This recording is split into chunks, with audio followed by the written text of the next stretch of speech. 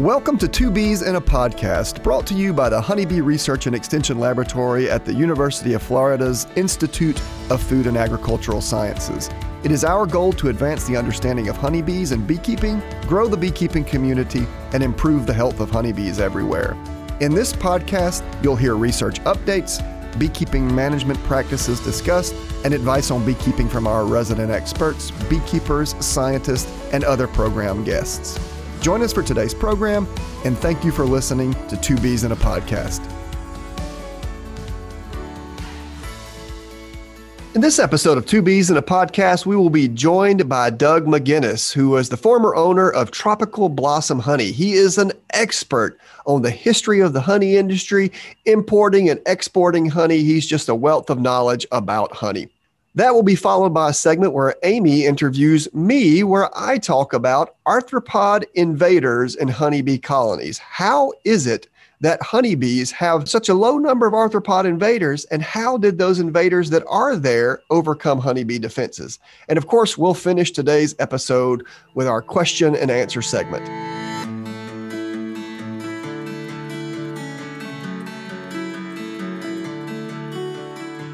Hello, everyone. Welcome to this segment of Two Bees in a Podcast. In this segment, we're going to be talking about something sweet. Amy, what do you think it is? Bees, sweet, what do you think it is? I guess I could say candy or honey, but bees don't make candy. But you can make candy from honey. You can make candy from honey. And of course, the word honey is in the phrase honeybee. So we're talking about honey, and we're talking about honey with not just someone who knows a little bit about it, but we're talking about honey with someone who knows a ton about honey. We're talking with honey with Doug McGinnis. I know that's a lot of tongue twister, but we're talking about honey with Doug McGinnis, who is a Florida beekeeper here. He's former co-owner of Tropical Blossom Honey, based in Edgewater, Florida. He's currently a board member of the Atlantic Center for the Arts. He has a lifetime experience in the production of honey, but more importantly, in the marketing and sale of honey. Doug, thank you so much for joining us on Two Bees in a Podcast. Thanks, Jamie and Amy. It's a pleasure to be here. It's nice talking with you. I miss being up there at the Bee Lab. Yeah, I know. I was going to say, for the benefit of our listeners, I just wanted to say that, we're working at the University of Florida. You're a Florida beekeeper, but you've really got a kind of international perspective on honey production and honey marketing and sales. But Doug, before I get there, I want to mention two things. Number one, you obviously have been a great supporter of the Bee Lab, helped get the thing built in the first place, and we're excited that you and your family sponsored the museum that we have here. But the second thing, Doug, I wanted to tell our listeners what it's like to be based in Florida. We were just interviewing another podcast interviewee right before we brought you on, and I was looking outside of my magnificent window of this new Bee Lab as I was listening to our interviewee, and lo and behold, I was looking at a tree, and out of this tree falls a gigantic raccoon. I don't know if it fell asleep in the keep. Doug, that you're in Florida when you're staring out your window, and from 30 feet in the air, a gigantic raccoon just falls out, hits the ground, kind of stumbles a little bit. Did you check to see if it was okay? Well, I didn't. I was in the middle of a podcast interview, Amy. Now we have Doug, who's also in Florida, who probably has a ton of raccoon dropping out of the tree stories, Doug. Yes, I live way out in the country, and every day I have raccoons and deer, and now the air is just full of birds. So I love living out in the wild. I also love living in Florida, but it's totally unique. It's been very good for beekeepers for many, many years. Well, Doug, every time I'm around you and talk to you, you always bring up the rich history of bees and beekeeping in Florida. And for our international audience, I know that this topic of honey marketing, sales, production, et cetera, the history that you have with it really is going to be of interest to them. So without further ado, Doug, let's just get straight into this. If you could just give us a brief introduction about yourself, your family and all of that stuff. Amy's going to ask you specifically about your business in a moment, but I just want to hear about you, how you found yourself in the beekeeping business, just a little history about you, where you grew up, et cetera. Well, I actually have been in it in one way or another for many, many, many years since I was a little kid. And my parents had the business here. We started with a fruit stand where we had oranges and we had bees. So eventually we had an extracting plant here where beekeepers would come in during the winter. They'd come down here for orange blossom and stay through gallberry season. So we had a lot of beekeepers in and out of our place. And so that's where the relationship really started. And I remember going to Florida State beekeepers meetings at Charlotte Randall's Waxworks over in Umatilla years and years ago. And it was a huge group. There were a lot of beekeepers here. So later on, I actually went to the University of Florida. I got my degree in journalism. And after working in a few small newspapers, my parents called me and asked if I would like to come back to the business. And so I moved back here to Edgewater from Gainesville in 1976. And automatically, we were in this cycle of a lot of export work. So I got to know our export customers and got to do some traveling and really got into the marketing end of the business. So that's how I started. But the company started here in 1940 and was always that sort of outlet for Florida and later Georgia beekeepers to bring their honey for sale. So I've been in it all my life. Are you second generation then?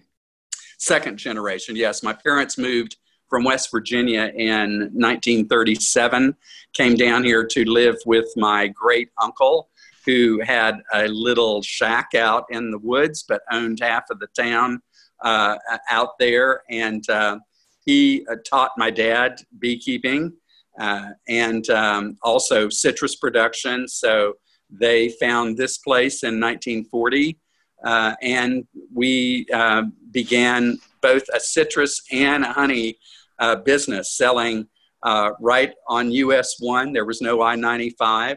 And so we had a fruit stand here, sold our honey and honey products, and we really started finding out more ways to sell honey gifts. And Dad in 1947 discovered, along with a friend of his, designed a globe jar, which was a round jar that actually was designed to take the place of an orange in a citrus fruit pack, so that when all these deluxe fruit packs went out at Christmas time, they would have a jar of tropical blossom honey in them. And that's because the jar would actually fit in the box of citrus fruit quite easily. So that was probably the first part of our business, was really the tourist industry.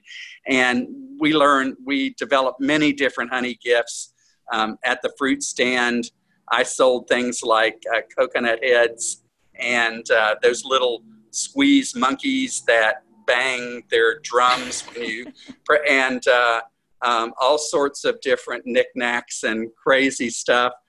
In the early 50s, my sister even had a box full of Cayman alligators that she would feed them chicken necks. And this was the only way to get to Miami. And so we had a constant stream of tourists and developed honey products that they could take home and enjoy. Well, Doug, I'm listening to all this and starting to think we should ask you a whole different set of questions than what we have scripted. Yeah, that's so funny. You had also kind of mentioned the export-import products, right? So you kind of came into that. So was that already kind of set in place? And let's go ahead and veer into what we were going to ask you about with selling honey.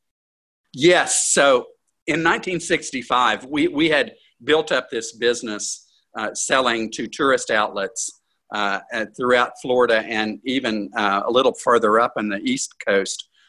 And at that time found out, we have two main crops of honey here in Florida. Orange blossom, of course, that's what everybody's signifies Florida, really, and was our most popular. But we also have this wonderful wildflower crops of gallberry and saw palmetto. And we did not filter these honeys. They were cloudier, they were darker. The U.S. population didn't seem to like them. But we found in Europe, this was the way they liked honey. They didn't want it filtered. They wanted it as natural as possible. They love the flavor profiles of gallberry and palmetto, which are some of the best in the world. And so we developed relationships with various German importers and started bringing it in. And another thing was the globe jar was actually a little bit larger than the standard 1 pound honey jar. It would fit 500 grams versus 1 pound is 453 grams. So we could actually overfill the jars and meet the European requirements. That was just one of the European requirements that was necessary to get honey, our U.S. honey, over there. And so that started, and it just took off after that. So for a time, over half of our business was export. So, Doug, one of the things I'm curious about, we've got some scripted questions, but when I hear you talking about this, it makes me think instantly, how easy was it to get into the export market? And with your, I think a lot of people listening to you are going to say, hey, I've got a good honey products, et cetera, or I'm not interested in keeping bees, but I'm interested in purchasing honey and exporting it. How easy is it to get in? I mean, it sounds like it was fairly easy. You found a market quickly and it expanded from there, but today, it seems like it'd be a little bit more difficult. Could you talk about that? Well, there are many constraints that have been put on us since the European Union got put together in, 2000, I think. But before that, there was a very important part of the Florida honey production that gave us a great advantage. And that's where I have to shout out to the Division of Plant Industries and the Florida Apiary Inspection Department, because we could produce a document called a phytosanitary certificate, which said that apparently the honey came from bees that were free of various diseases. And it was only because we had an apiary inspection department, and we were one of only 8 states in the United States that could produce a phyto. And that phytosanitary certificate was absolutely necessary. And that also has to deal with the Codex Alimentarius, which is the honey standard that has been around since the 1920s in Europe and is constantly getting revised. But we also had to meet the requirements of the Codex Alimentarius. And it still exists. In fact, it's being revised again. But at that time, we had an advantage with Florida honey because our honey was unfiltered, unprocessed, very little heat was applied. And so some of the criteria that Europe required, we could easily pass. And we had that phytosanitary certificate. So I particularly want to point out a few people, Frank Robinson, Lawrence Cutts, who were always the signees of these documents, and also the inimitable Kathy DeWeese, their secretary, who made sure we got our documents signed. Sometimes Lawrence was out in the field doing other things. I'd call Kathy and say, Kathy, the boat's about to land in a few weeks. We're going to have to get that paper signed. And she'd make sure it did every time. And she understood that so much. So I have the Florida Apiary Inspection Department to thank for a lot of our export business. But Doug, if you were in it all of this time, right, and you were watching it, as a child, watching your parents deal with it, then you yourself having to deal with it as you started working with the business, what are some of the more significant changes you saw with the exporting and importing business over time, the marketing business? As you mentioned, one example that when the EU was created, there were some changes that happened to you. So how did you guys adjust to those changes? What changes did you see as you guys were in the business? Yes, it was always about looking out for other markets around the world. And in 2000, when the EU formed, they changed all the requirements, and they no longer accepted a state phytosanitary certificate. They wanted a federal phytosanitary certificate that did not exist. We tried for years to get a federal program that would sign these papers, but it was more expensive than it was worth. Plus, they put in a lot of other restrictions. So at that point, and we had been the largest U.S. exporter of honey right at that point, to, of all places, Sweden, where they were using 30 containers a year. But we had already developed markets in Japan and the Mideast, which included Israel up until 1979, Iran, and Saudi Arabia, and the United Arab Emirates. And there was a market where good honey was really appreciated. And I just have to say that because there's no better honey than Florida honey. It has such great qualities. And our Saudi customer always said it had the great blossom flavor. So we continue to sell to the Mideast. And then later on, because things like honey with comb was our specialty and is important in traditional cultures that appreciate honey, that we developed a big market in the Mexican Hispanic market out in California, of all things. And who would have thought that? But the fact was, produce trucks were coming into Florida with produce from California every week, and they always needed a backhaul so we could get very cheap freight out there.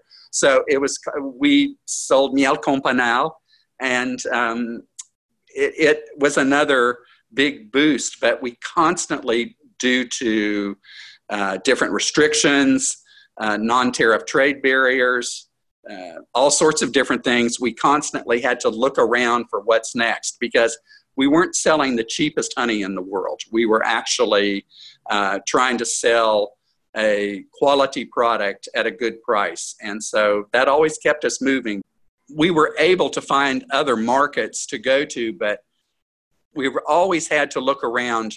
Because of the way the world is, things change, but we always found there was a market for good quality Florida honey. So after Europe, there was the Mideast and Japan, where our product was found in a lot of exclusive stores there. We would have friends visiting Japan, and they'd come back and say, "Oh, I saw Tropical Blossom honey in the store." And in Japan, the exclusive food stores are like in the basement of the exclusive department stores. So our honey was always there. And then later, we would sell to the Mexican Hispanic consumer out in California, of all things. So it sounds like you guys were really just problem solving and trying to figure out what the next best thing was. And it also sounds like there was a lot of connections that needed to be made. I mean, we're kind of here in our own little worlds, but to have to search worldwide for who we can sell to, who would take our products, and then also, just all the different restrictions and rules and regulations to get it. It seems like a lot of moving parts. And I feel like you're kind of simplifying what you all actually did. And it just seems like there are a lot of connections that, needed to be made. And I assume that it was more than just one person. It probably took, efforts from a lot of different people. Certainly, Amy.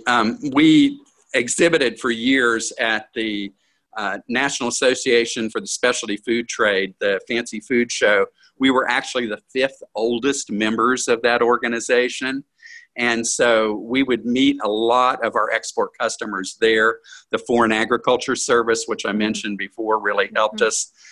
Then later on, we would exhibit at both Anuga, which is the big food exhibition in Cologne, Germany. And it's there one year, and then SIAL in Paris is the next year. Sure. So with help from the Southern U.S. Trade Association, which was so good, and the Florida Department of Agriculture, and knowing the financing, I mean, we didn't like to do work under a letter of credit because there's so many restrictions on doing that.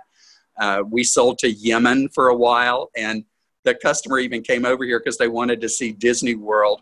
And, we found out there was a huge market in Yemen because Yemen is that ancient center of great honey in the Arabian Peninsula.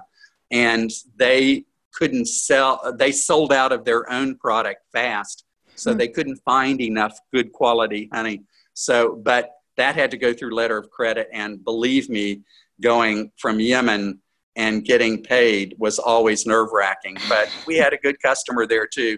Our other customers, we had this long-term relationship. And whether it's a beekeeper and our many suppliers and Florida beekeepers that were really part of our chain, and that we felt like many of them were family, it's these relationships. You know, I always said, although we did a lot of testing, I knew where every drum of honey that was in our plant came from, and I knew the people, and I could talk to them if there was a problem. And they stayed in touch with us and let us know on how the crop was coming along all the time. So that was also very key.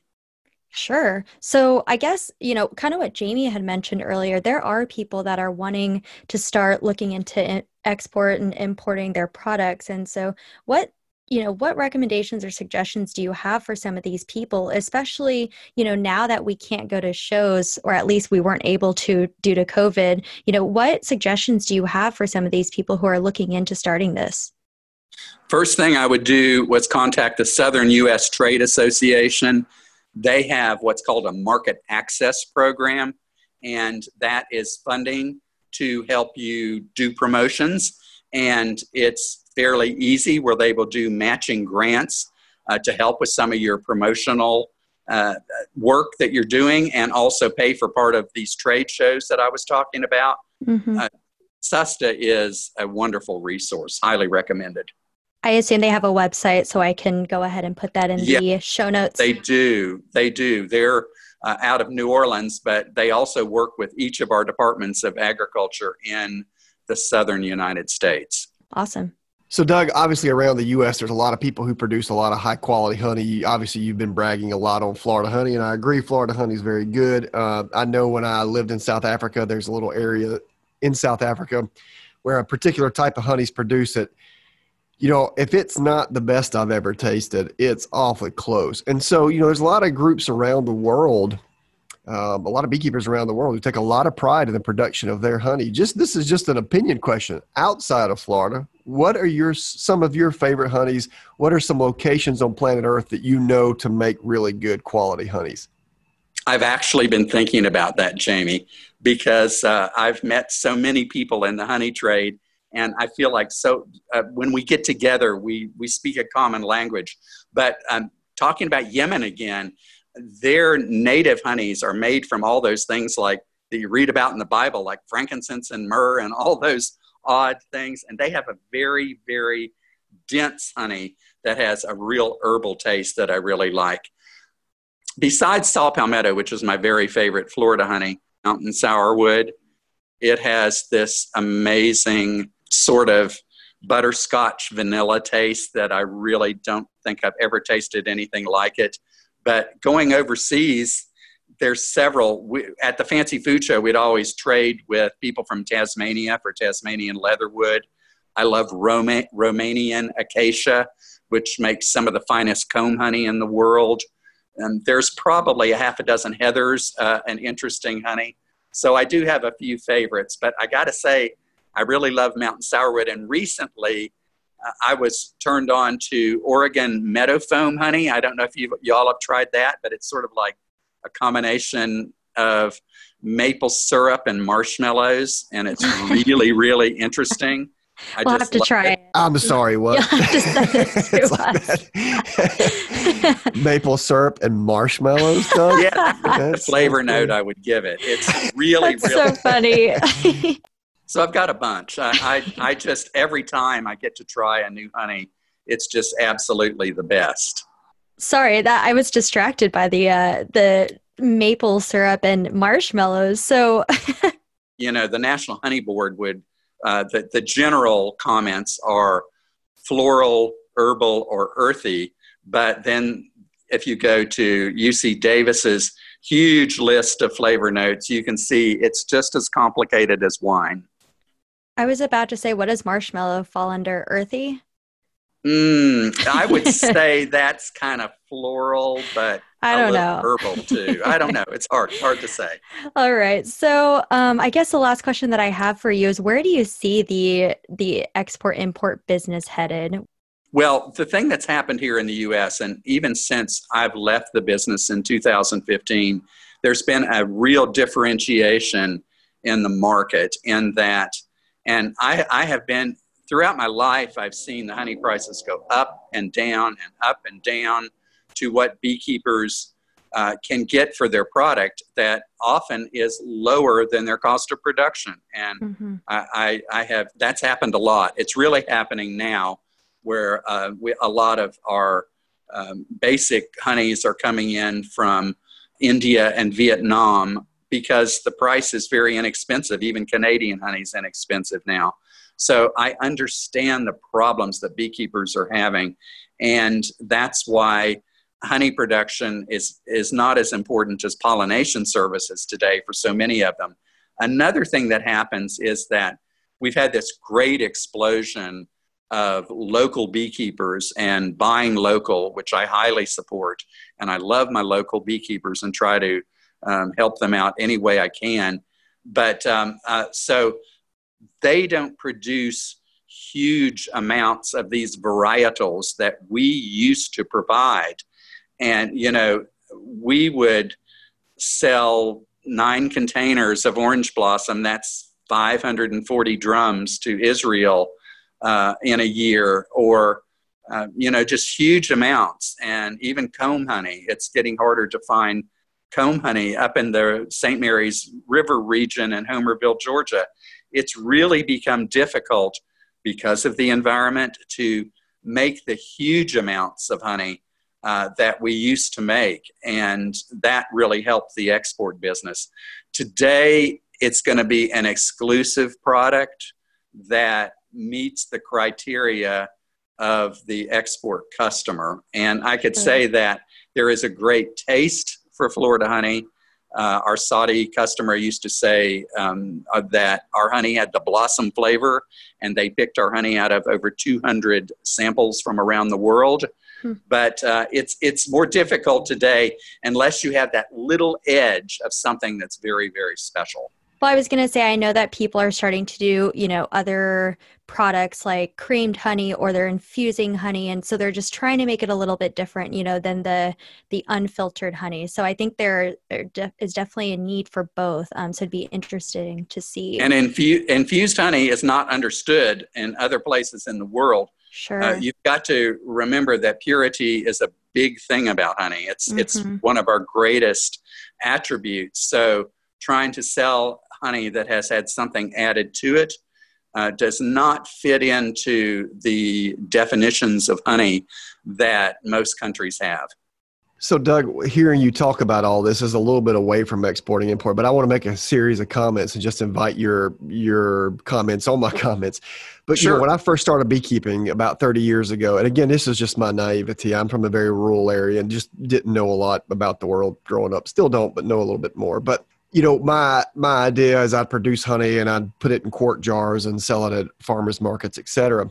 But to me, over the last 10 or 15 years, and again, this is naivety speaking here, it looks to me like honey is being viewed more as a very upscale product. And what I mean by that is, to me, it's the people who are really successful marketing and selling honey are those individuals who's taking, you know, I might put mine in a 1 pound jar and sell it for $10, but they'll put theirs in a jar that holds 1 pound of honey, but it's a different, more ornate jar, and it's a specialty honey, and they sell it at a specialty market and get 3, 4, or 5 times the price of what I'm getting. And so I'm seeing that transition of honey from this bulk sweetener that I feel that I once saw in the past, to this really fine, exceptional, high quality, diverse, almost mysterious product, depending on where it comes from around the world. Well, this is from citrus trees in Florida, or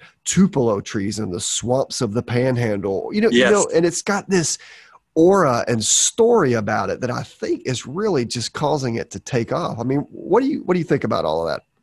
Well, that's what Tropical Blossom was all founded about, Jamie. We always made a higher quality pack that people liked, and a gift. And honey gifts are great. And because we have all this attention right now, we're in the center of the universe with attention. on the problems of bees and how wonderful honey is, that there's even more opportunities for things like that. But, every year we had to come out with a new gift pack and a new gift assortment. And this was what our company was founded on, and why we sold up and down to all the fruit stands, everything around the state. But we kept on always having some kind of exclusive pot, exclusive jar, always looking for things like that. So I think the potential is really there. But also this idea of having very local honey, I think it really is a good thing to promote. And it's easy to find jars. It's easy. You just got to get out there and look at what everybody else is doing. Doug, kind of my parting shot before we sign off with you.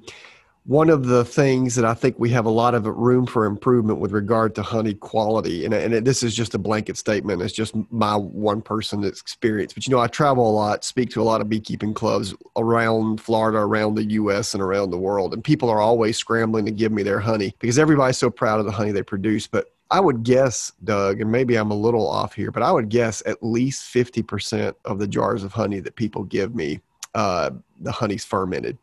And I sometimes think about one of the ways that we can just make simple improvements to the quality of our product is just by the handling and processing and know when to extract and bottle it. And I know you work with commercial professional beekeepers who really knew their thing and were providing you a good product. But I feel like this explosion in beekeepers is great, but I feel that there's some improvement that we can make on this product of ours that's already a good product. So do you see that a lot, or do you feel like a lot of your, more hobbyist and sideline suppliers are providing you with a really good product already? I totally agree with you, Jamie, in that, the first thing we always did was check for moisture and color before we did any other analyses on what came in. But a lot of our Florida honeys are extra moist. And nowadays, for instance, over here on the coast, mangroves become such a huge popular honey. But it's very, very wet. In the old days, it was actually sold in huge quantities to Europe, but we boiled it to get that moisture out and just cooked it and cooked it and cooked it, which ruined the honey. Today, it's very much harder to gently take out that moisture. But if you don't, you're going to get a product in the jar that once people taste that, they're not going to eat honey for a while. So it's something that we always had to do, and we tried to treat our honey very gently, but I totally agree that a lot more education needs to be done. In the past, we were the place that beekeepers could bring their drums of honey. We knew how to market it and process it gently enough to make a fairly uniform product that everyone enjoyed. It's not so easy if you don't spend some time. Thank goodness you've got things like Bee College going on and other outlets where people can learn, because I agree with you. People need to learn a little bit when they're putting that honey in the jar. Amy, I don't know about you, but the whole time we've been interviewing, talking to Doug, I get the impression like Doug's the encyclopedia of honey.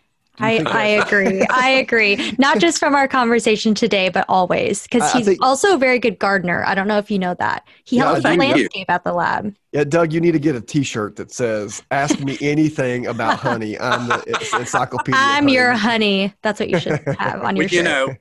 just to kind of give you another thought, and it's just like I always see us as beekeepers and even us as honey merchants as part of a craft and a trade that goes back for thousands and thousands of years.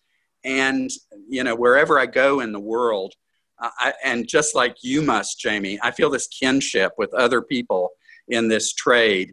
And I realize that we're even more important than ever. But that's why I like to share today. It's also because people really like to listen today. There's so much more attention. The one good thing that's come out of all the problems of bees is that people are much more aware and they want to hear. So it's like my kind of duty because of my partnership with honeybees and what they've done for me and my family to try to share this knowledge. Well, Doug, thank you so much for joining us on Two Bees in the podcast. I'm sure our listeners are going to love everything that you've said, and I know they're going to want to look into our show notes and find out more about you and honey in general. So thank you for joining us on this episode. Thank you. So nice to talk to both of you, and look forward to coming back over to the Bee Lab and working in the garden out there. And I can't wait. Thanks so much. Can't wait to have you. Everybody, that was Doug McGinnis, former co-owner of Tropical Blossom Honey from Edgewater, Florida. He is now involved in a lot of philanthropic activities, including being a board member of the Atlantic Center for the Arts, an expert on honey, and again, our guest today on Two Bees in a Podcast.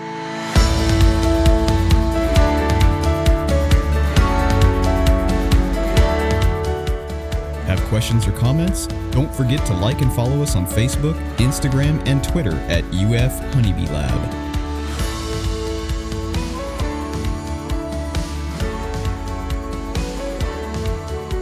Hey everyone, so we've got a pretty interesting segment today. I'm going to be interviewing Jamie. It's going to be the Jamie, Amy, Schmamie episode segment. And I wanted to start out with actually the story. Elizabeth Westman is one of the beekeepers that we have here. And her and I used to work a lot in my past job as an extension agent. And I would do a lot of random IDs. Jamie, I don't know if I told you that, but I do like random insect IDs. And this particular person had brought in this sample and they had brought it in their vacuum cleaner. And so as soon as I saw it, I was like, that's termite poop.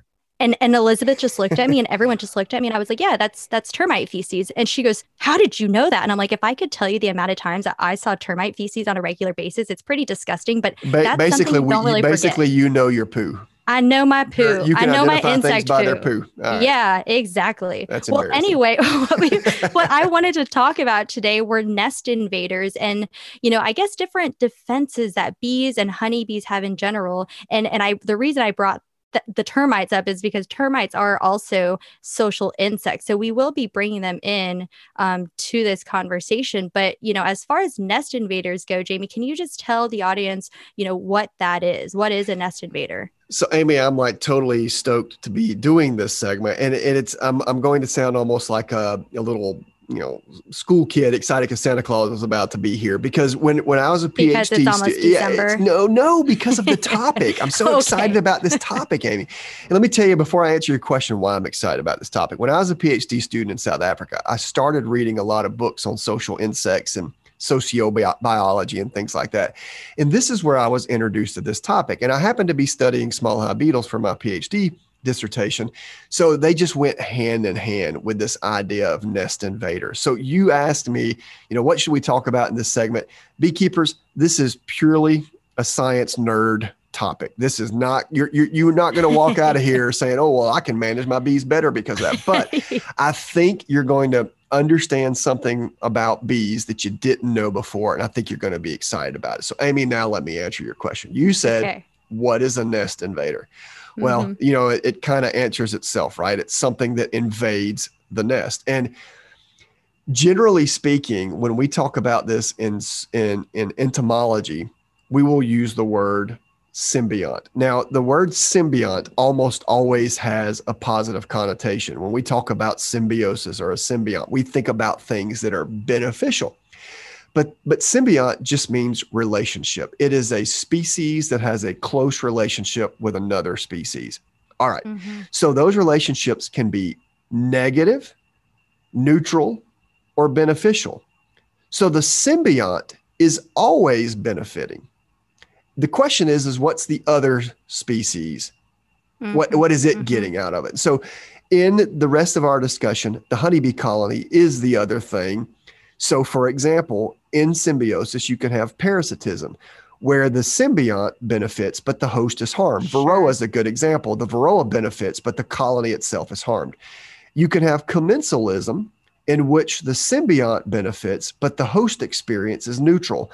There's a wingless fly called the browlid that gets on honeybees. We'll talk more about this in a moment. But it benefits from living in honeybee colonies, but it looks like the honeybee colony itself is neither benefited nor harmed. So as far as the fly is concerned, it's a commensalist. Wait, does it have wings? It's a wingless fly. Nope. The adult Is that females, the definition of a fly? It has wings. Yeah, no, you would think you'd have to call it a walk, but in this case, it's not. It's actually a fly. It's a diptera, but it's a wingless fly. I know what you're saying, but it's a wingless fly. We actually have an EDIS document on it. For those of you who are curious about bralette or bee lice, you can look up our EDIS document. We'll link it in the show notes. But it's a good example of a commensal because it benefits from living in honeybee colonies, but honeybee colonies apparently neither benefit nor are harmed. And there's also mutualism where both things benefit. And an example of that in the bee world would be plants. The plants benefit the bees benefit the plants. So it's a mutualism. So nest invaders can be parasites, commensalists, or mutualists. And all of this kind of wraps up in the world of symbiont. Now, those are the definitions. I think that's important because now we've got to get into what do we mean by nest invader? Well, I'm going to exclusively discuss from henceforth arthropods. So that includes spiders, scorpions, beetles, flies, mites, arthropod nest invaders. And so you were kind of asking, what is a nest invader? From this point forward, I'm going to be talking about social insect nest invaders from the arthropod perspective, bees, mites, other wasps, scorpions, things like that. So that's kind of the background. I wanted to make sure everybody knows the terminology before we go any further. All right. So tell me what the overall issue is, just as far as what's going on with the nest invaders and honeybees. So Amy, great questions. And so I've been a beekeeper for 30 years now. And if you ask me as a beekeeper, are there lots of arthropods that live in colonies? I'd be like, yeah, we have major things. We've got small hive beetles and varroa and that's what wax moths everyone and bronze. says. Exactly. That's what they're concerned about. And these things are terrible. That's true. But as a scientist, most beekeepers don't know that as a social insect, social bees have very few nest invaders compared to social termites and ants. So if we, as beekeepers, we tend to complain about all the things that bees get living in their nests. But if we were ant keepers or termite keepers, we'd really have something to complain. Is there actual termite keepers out there? No, I just made that up, Amy. Okay, I was like, are there managed termites? Just for someone you don't like, just for illustration. Termites. But for example, when I was a graduate student, 20 years ago, was it 20? Yeah, 20-ish years ago. And I was reading about research that had been done on a species of army ant. That one species had over 12,000 different species of nest invaders. 12,000? 12,000. And on my, what? Exactly. And that's one species of ants. And so I'm looking at the 1962 report. 12,566 species of arthropods have been found to be associated with New World army ants. That's insane. At the time, I could only come up with about 156 different things that live in the Apis species. So we're talking, less than, a fraction of a percent. And so if you look at termites and you look at ants, they host all of these arthropod invaders. But if you look at social bees, they have comparatively few. Interesting. Well, so why is that? So why do bees, or are you talking bees in general or honeybees specifically? So why do they have such few? Yeah, so bees in general, but I'm obviously for purposes of this podcast, I'm going to use honeybees as an example, but there's a few basic reasons this is the case, Amy, and it's fascinating to me as a biologist. So here's a list of reasons that bees, especially honeybees, tend to have few nest symbionts compared to ants and termites. The very first one is that social bees, and I'm going to focus on honeybees from henceforth, tend to nest in arboreal locations, in other words, in trees. So the would-be arthropod invader, the mite, the other beetle, the ant, or the pseudoscorpion or scorpion or whatever, in order to get to bee colonies, they tend to have to go up into trees. So they have to be able to fly, or they'll have to crawl a long distance without having anything to use until they get there. So the fact that a lot of social bees, but honeybees specifically, nest in arboreal locations has limited its development of associations with nest invaders. They also tend to eat concentrated food sources, nectar and pollen. So as a result, there's less debris left over. So they keep cleaner nests because they eat concentrated food resources. And this is important because other arthropods that are invading these nests are doing so oftentimes because of the waste that's scattered around the nest. Ants and termites have a lot of waste in their nest, and that's because they eat less concentrated food resources. So there's a lot of debris, and debris is attractive to arthropod invaders. The next thing I'll say is that honeybee colonies tend to be smaller and have fewer occupants than are or do ant and termite colonies. Ant and termite colonies have thousands, hundreds of thousands of individuals in really large nests that tend to be in or on the ground, which are easily accessible. They have all of this debris. They're so huge that there's so much space for all these arthropod invaders to move into. And of course, the final thing that I'll mention is that honeybees, bees in general, but honeybees specifically, have really good defenses that would limit the development of relationships with these other arthropods. They sting, they bite, they bawl, they chase, they corral, they grapple, they utilize propolis, they express hygienic behavior. Collectively, all of these things limit the likelihood that an arthropod would be able to overcome these defenses to live in a nest. And which is interesting, Amy, if you think about it, because social insect nests are like utopias. They're often thermoregulated, like in the case of honeybees. They often have lots of food. They have defenseless brood. They're often huge. They're often out of the elements. There's no rain, etc. So they're great areas for arthropods to invade. And arthropods have been really good at invading termite and ant nests, but less so at bee nests, especially honeybees, for all of these reasons I've stated. Okay, so now that you've kind of told us some of the defenses that bees have, I'm wondering how these other arthropods, what do they do to overcome, all these other, I guess, invaders, the nest invaders that they have in their colonies? I mean, you've hit the nail on the head, because I've just told you that social bees have fewer, nest invaders, arthropod symbionts than do social ants and termites. But despite that, they still have some. Sure. Right? As beekeepers, we know there's Varroa. There's small hive beetles, wax moths, the bee louse, these other things that have integrated successfully into honeybee colonies. And the key is that arthropod invaders have ways of overcoming social insect host defenses. It's harder for them to do it for bees, but it's still possible for them to do it, which is why we have a few arthropod invaders like Varroa slip through the cracks. Whereas ants and termites, you get thousands of things that slip through the cracks. So what do invaders do that permit them to overcome these defenses? So we can know that by looking at the ones that have successfully overcome honeybee defenses. And we can ask ourselves, how did they do this? Okay. Sure.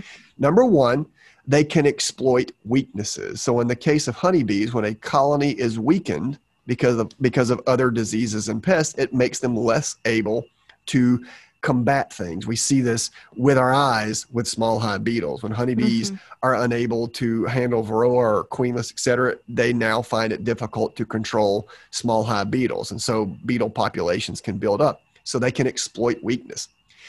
Also, they can switch hosts. Switching your host allows you to integrate into a new host colony at a way that is detrimental to the host. The poster child for this is Varroa. Varroa integrated nicely in Apis cerana colonies in Asia, and they were almost commensalless there.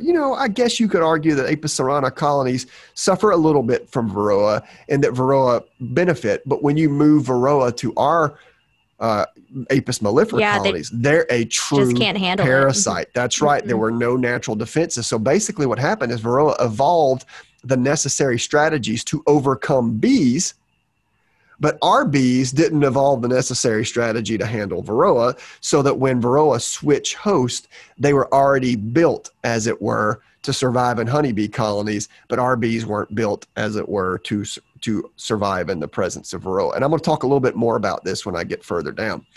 And then there's facilitated transmission. And that just means the ability of these symbionts to move. Small hive beetles can fly. That's how they got up into arboreal nesting honeybees, right? There's foracy, where foracy simply means the ability to travel on the body of a host without being a parasite. So the bee louse is a good example of that. It can be spread between other colonies because it travels on the body of bees. Varroa, we tend to say Varroa have a phoretic phase. They technically don't, because parasites can't have a phoretic phase. They can, because by definition, Phoraceae is traveling on the body of a host without being a parasite. Varroa is a parasite, so it doesn't have a phoretic phase, but it does travel on the body of its host. So the last way that I want to focus on is actually the way that are the three most recognized methods of integration. This is what arthropod symbionts do to integrate into their nest. So the first way of this kind of last category is chemical integration. So they can use chemicals in some way to help them out. So one of those ways they can use chemicals is an adoption chemical. We see this a lot with things that live in ant colonies. When an ant's coming to attack it, this thing will produce an adoption pheromone that says, hey, don't attack me, love me, appreciate me, adopt me into the nest. It's like a love spell. Exactly. The love potion number 9. Isn't that what the beetles do? Well, we'll get there in a moment. Perfect question, but we'll get there in a moment. Another chemical strategy is defensive. When an ant or a termite goes to after that thing that's invaded its nest, it might squirt out a pheromone or a defensive chemical that makes the ant or termite run away. The third way to use chemical is appeasement, where when the ant or termite or bee comes to attack you, you produce something that appeases them. An example of that are some beetles that live in ant nests.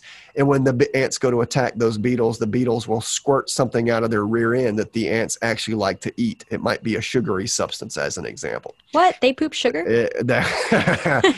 See, aren't you excited about this all of a sudden? I mean, you talked early on about recognizing termites by their poop. You just discovered that some things poop sugar. We knew that should be my, yeah, that's going to be my specialty. You'll see in 20 years, I'll be like the insect poop specialist. The world expert on poop, insect poop. Yep. So small hive beetles, you just mentioned it. They use chemicals to integrate into honeybee colonies. There's a yeast that gets on their bodies, Cotomia omeri, and when that yeast is deposited on pollen, it produces a component of honeybee alarm pheromone. We've shown, some scientists have shown that small hive beetles are attracted to honeybee alarm pheromone. So when beetles break free of the prisons that are in their nest, they run wild and deposit this yeast on pollen, and that yeast produces honeybee alarm pheromone, which probably acts as an attractant to other beetles. So we know small hive beetles, death heads, hawk's moth, etc., are capable of using chemicals to integrate into their colonies. The second way, kind of in that last category, is body form. And there's a few different body forms, strategies that you can take. For example, things that live in ant and termite colonies often look like the ants and termites with whom they live. Now, we don't have any examples of that in the honeybee world. Beetles don't look like them, etc. So another strategy that you can use, body form-wise, is you can be built like an army tank. That's called a limulloid body form. You tend to be smooth. You tend to have a very hard exoskeleton that is thick. You tend to have limbs, legs, antennae, et cetera, that are fully retractable. And all of these things make it difficult for bees to flip you over, bite you, or sting you. What does this sound like?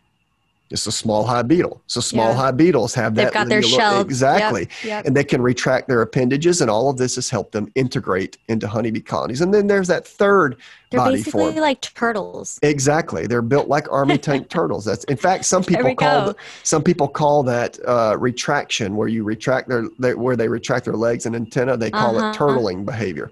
So there's kind of three ways to do body form. There's look like your host, or be built like an army tank, or the third strategy, and you can tell me if you've heard this before or know of any pests that do this, where you can be incredibly small and flattened, where you can fit between the segments of the host or hide really well from the host.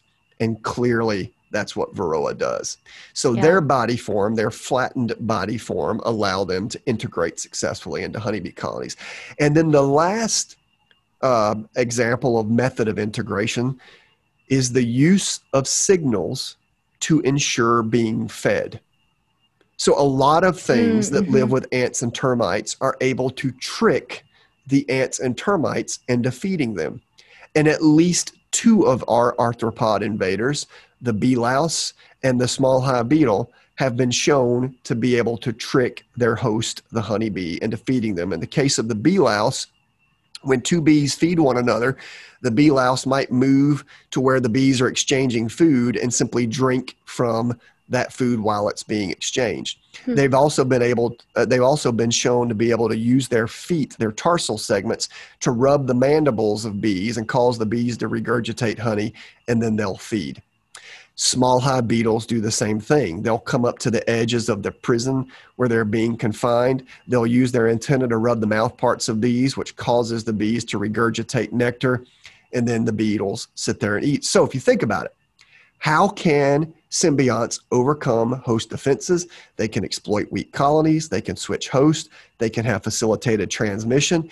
And within methods of integration, they can use chemical strategies, they can use body form strategies, and they can use signals to ensure being fed.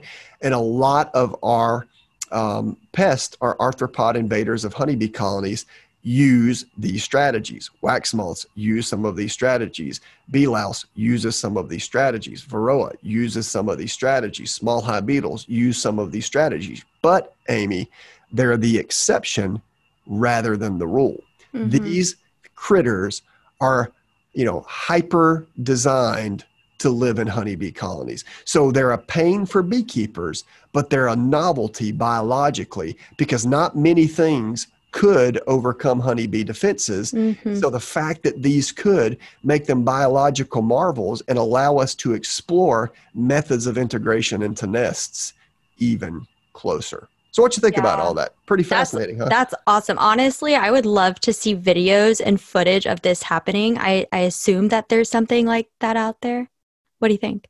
Yeah, there are definitely some videos. I know when I was a PhD student, a colleague of mine videoed in great detail the small hive beetle tricking the honeybee into feeding it. And I use that video a lot when I give that particular presentation. But this topic's kind of near and dear to me. I love the idea that honeybees are really good at limiting arthropod invaders, but the ones that have overcome those defenses really, truly are integrated in ways that are quite fascinating. Yeah, that's really awesome. Well, so let me ask you this last question, I guess, about honeybees and them being in trees versus, you were saying that it's a little bit more difficult for some of these arthropods to go up into their nest. Would you say that there are more nest invaders while they're managed closer to the ground than they would be in a tree up higher? Well, I would say, Amy, that a lot of what we do for our management purposes in beekeeping promotes arthropod invaders and heightened densities. Let me explain what I mean. When I lived in South Africa, if you look in the wild, there's a lower density of honeybee colonies in the wild than what we manage in our apiaries. We'll slam 30 bee colonies in an apiary, and that just promotes explosive Varroa reproduction. It promotes sharing of small hive beetles. It promotes, wax moth issues. Whereas in the wild, the density is considerably lower than what we manage. So absolutely, there's a lot that we do as beekeepers that facilitate higher populations of these pests than what we would normally see for colonies in the wild. Okay. Cool. Well, this was a really fun segment. It was totally random, and I'm just going to throw this out there. If listeners really enjoyed the segment and the topic that we were discussing, you all would really love the Master Beekeeper program. And I'm just going to throw that out there while we're at it, because this is one of the modules that we have, right, in the program that we're building right now. Absolutely. And I think it's a fascinating topic, and it fascinated me, and I hope to build research projects on it in the future. But I really hope you guys got something out of it. Again, I know it's just kind of science-based, but I hope the story is interesting to you because I just find it fascinating. Yeah, they'll be able to go to parties and let them know their fun facts that they learned from Jamie Ellis. It's everybody's favorite game show, Stump the Chump.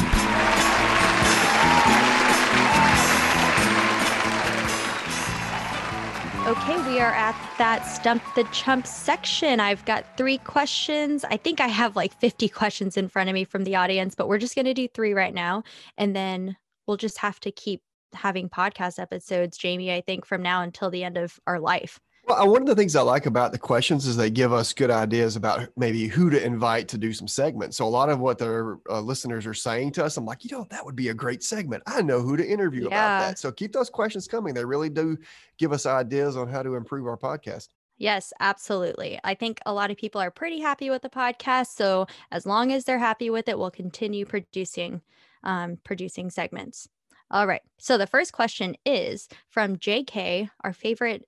I can't say favorite. He's one of the extension people who is running my old program in Orange County in Orlando, Florida. So he reaches out to me frequently. So I do ask his questions, but he's wondering how to limit the growth of your colonies. He only has enough space for a certain amount of gear and he has room for about 5 hives, but right now he needs to make some splits. So how do we control bee growth and what do we do with those extra bees? JK, I've had exactly the same problems before in the past.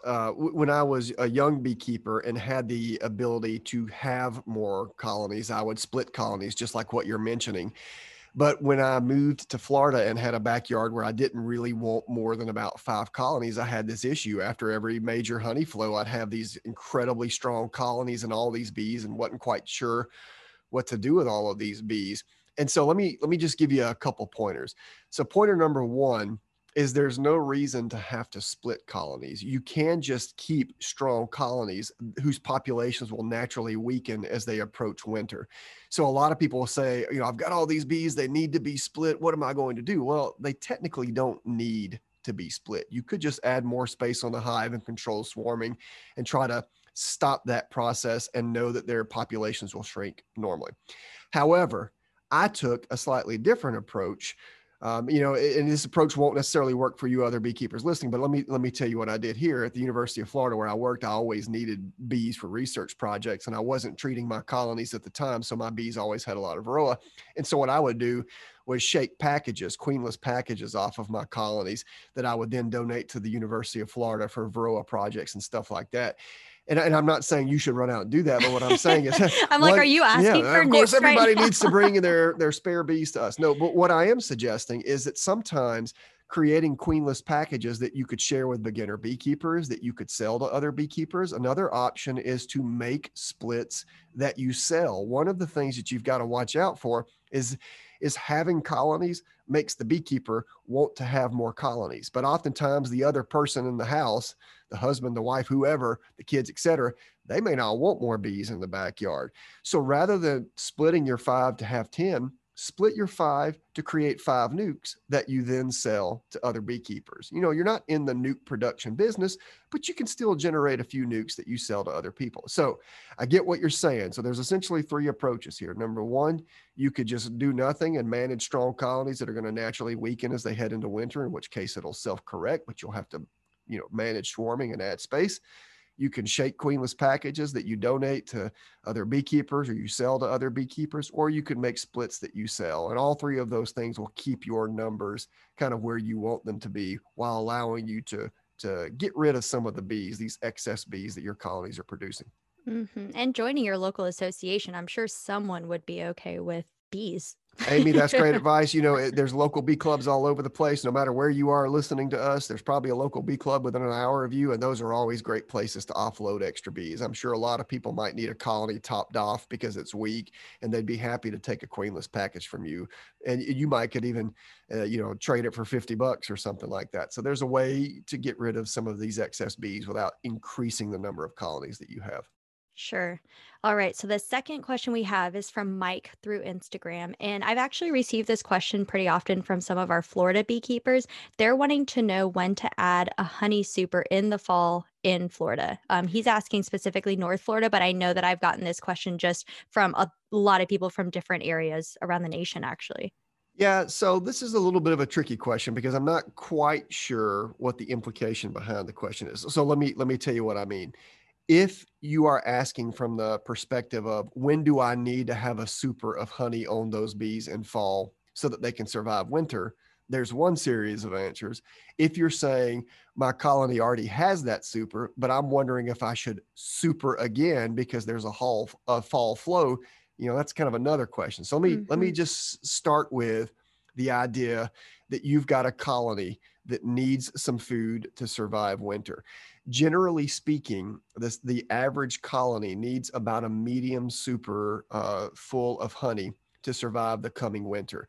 So if you are late September or October, in most of the warmer areas of the world that are warmer temperate climates, in your case, North Florida, but in the southern half of the US or southern part of Europe, et cetera, you're going to want to make sure that you have that medium super full of honey probably by October, because at that point resources become less available, et cetera.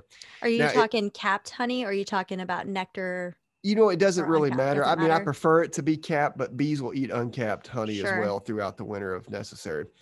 But if you're asking from the perspective that, hey, Jamie, my bees already have all the honey they need, I'm asking because there appears to be a fall flow, then what I would say is when that medium super's full, the one that you want to leave on them for winter, and you see that there's clearly nectar coming in, you could put a super on top of that. But I will tell you, fall flows tend to be really short. And even when I lived in an area where I had a fall flow, I didn't usually make a ton of excess honey. But nevertheless, I might super in September or October to kind of catch a little bit of that extra honey. Now, I know a lot of you out there listening are saying, well, Jamie, you answered the first question from the perspective that they need a medium super of honey. What about double deeps, or what about colonies that only use, or beekeepers who only use shallow supers? Well, I tell people you probably need about 2 shallow supers of honey for the standard colony to survive winter. If you're wintering colonies in double deeps, that's where you have 2 deep brood boxes. Probably the uppermost deep needs to be, around 3/4 or more full of honey heading into winter. Cool. All right. So the third question we have is from Dave, and he wrote to us on Facebook. He said he loved this episode. I'm not sure which episode it was, but he loved an episode, at least one of them. He really would like for us to talk about mite mauling, ankle biting, or any other honeybee traits that can reduce the need to treat for varroa. So is it possible, to pay for an extra type of honeybee that could fend off mites? So thanks for that question. There's a few different breeds of bees in the US, and actually around the world for that matter, depending on, who's running breeding programs where, but a few different breeds of bees in the US that are tolerant of varroa. One of those is the Russian Queen. A lot of those are the Minnesota hygienic lines. There's some VSH lines, et cetera. Purdue University in Indiana, Greg Hunt, when he was a faculty member there, he's retired now, he spent a lot of time selecting bees for what he called ankle biters. And what they did is they discovered when you put sticky screens on the bottom board of colonies, and those sticky screens collect mites, and they were looking at those mites under a microscope, he discovered that a lot of those mites were physically damaged. They were missing legs, their carapace, their exoskeleton on their backs was clearly chewed or misshapen. And so he believed what they were seeing was evidence that the bees were with their mandibles physically grooming one another or grooming themselves, removing the mites, chewing them to damage the mites, and then dropping them. And so, the ankle biter idea came up because a lot of these mites were missing legs or parts of legs. And so they started breeding a line of bees that was really good at this grooming behavior. They call them ankle biters, but really it's just grooming behavior, allo grooming, where they self-groom or groom one another. And they'll groom off these mites, they'll bite them, et cetera. And so there was a line of bees produced at Purdue University of Indiana. And if I'm not mistaken, in fact, Amy, this would be good to have as a podcast episode. There's still a faculty member there working on this breeding program. But this mirrors some of what a lot of other people around the world have been seeing, where bees have a natural defensive behavior to bite at these mites. And so what I would tell you, to answer your question specifically, I always tell beekeepers they, in fact, should invest in queens that are produced as a part of a stock that's resistant to varroa. In the US, again, that would be Russian, VSH, Minnesota hygienic, perhaps these ankle biters from Purdue.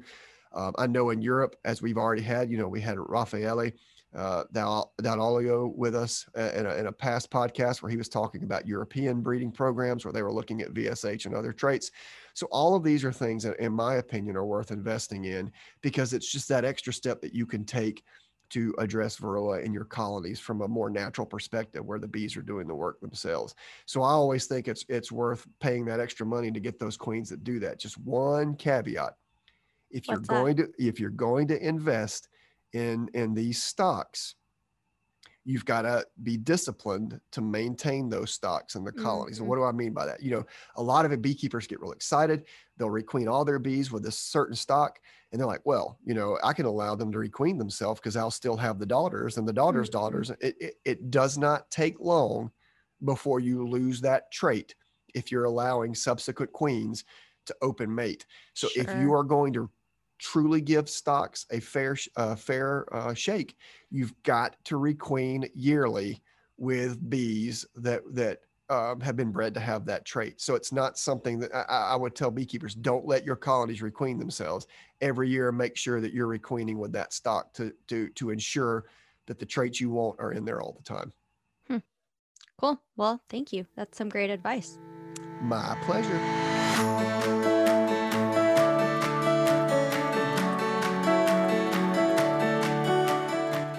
Hey everyone, thanks for listening today. We'd like to give an extra special thank you to our podcast coordinator, Lauren Goldstein, and to our audio engineer, James Weaver. Without their hard work, 2 Bees in a Podcast would not be possible.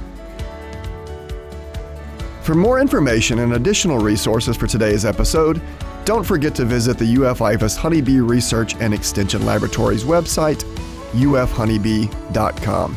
Do you have questions you want answered on air?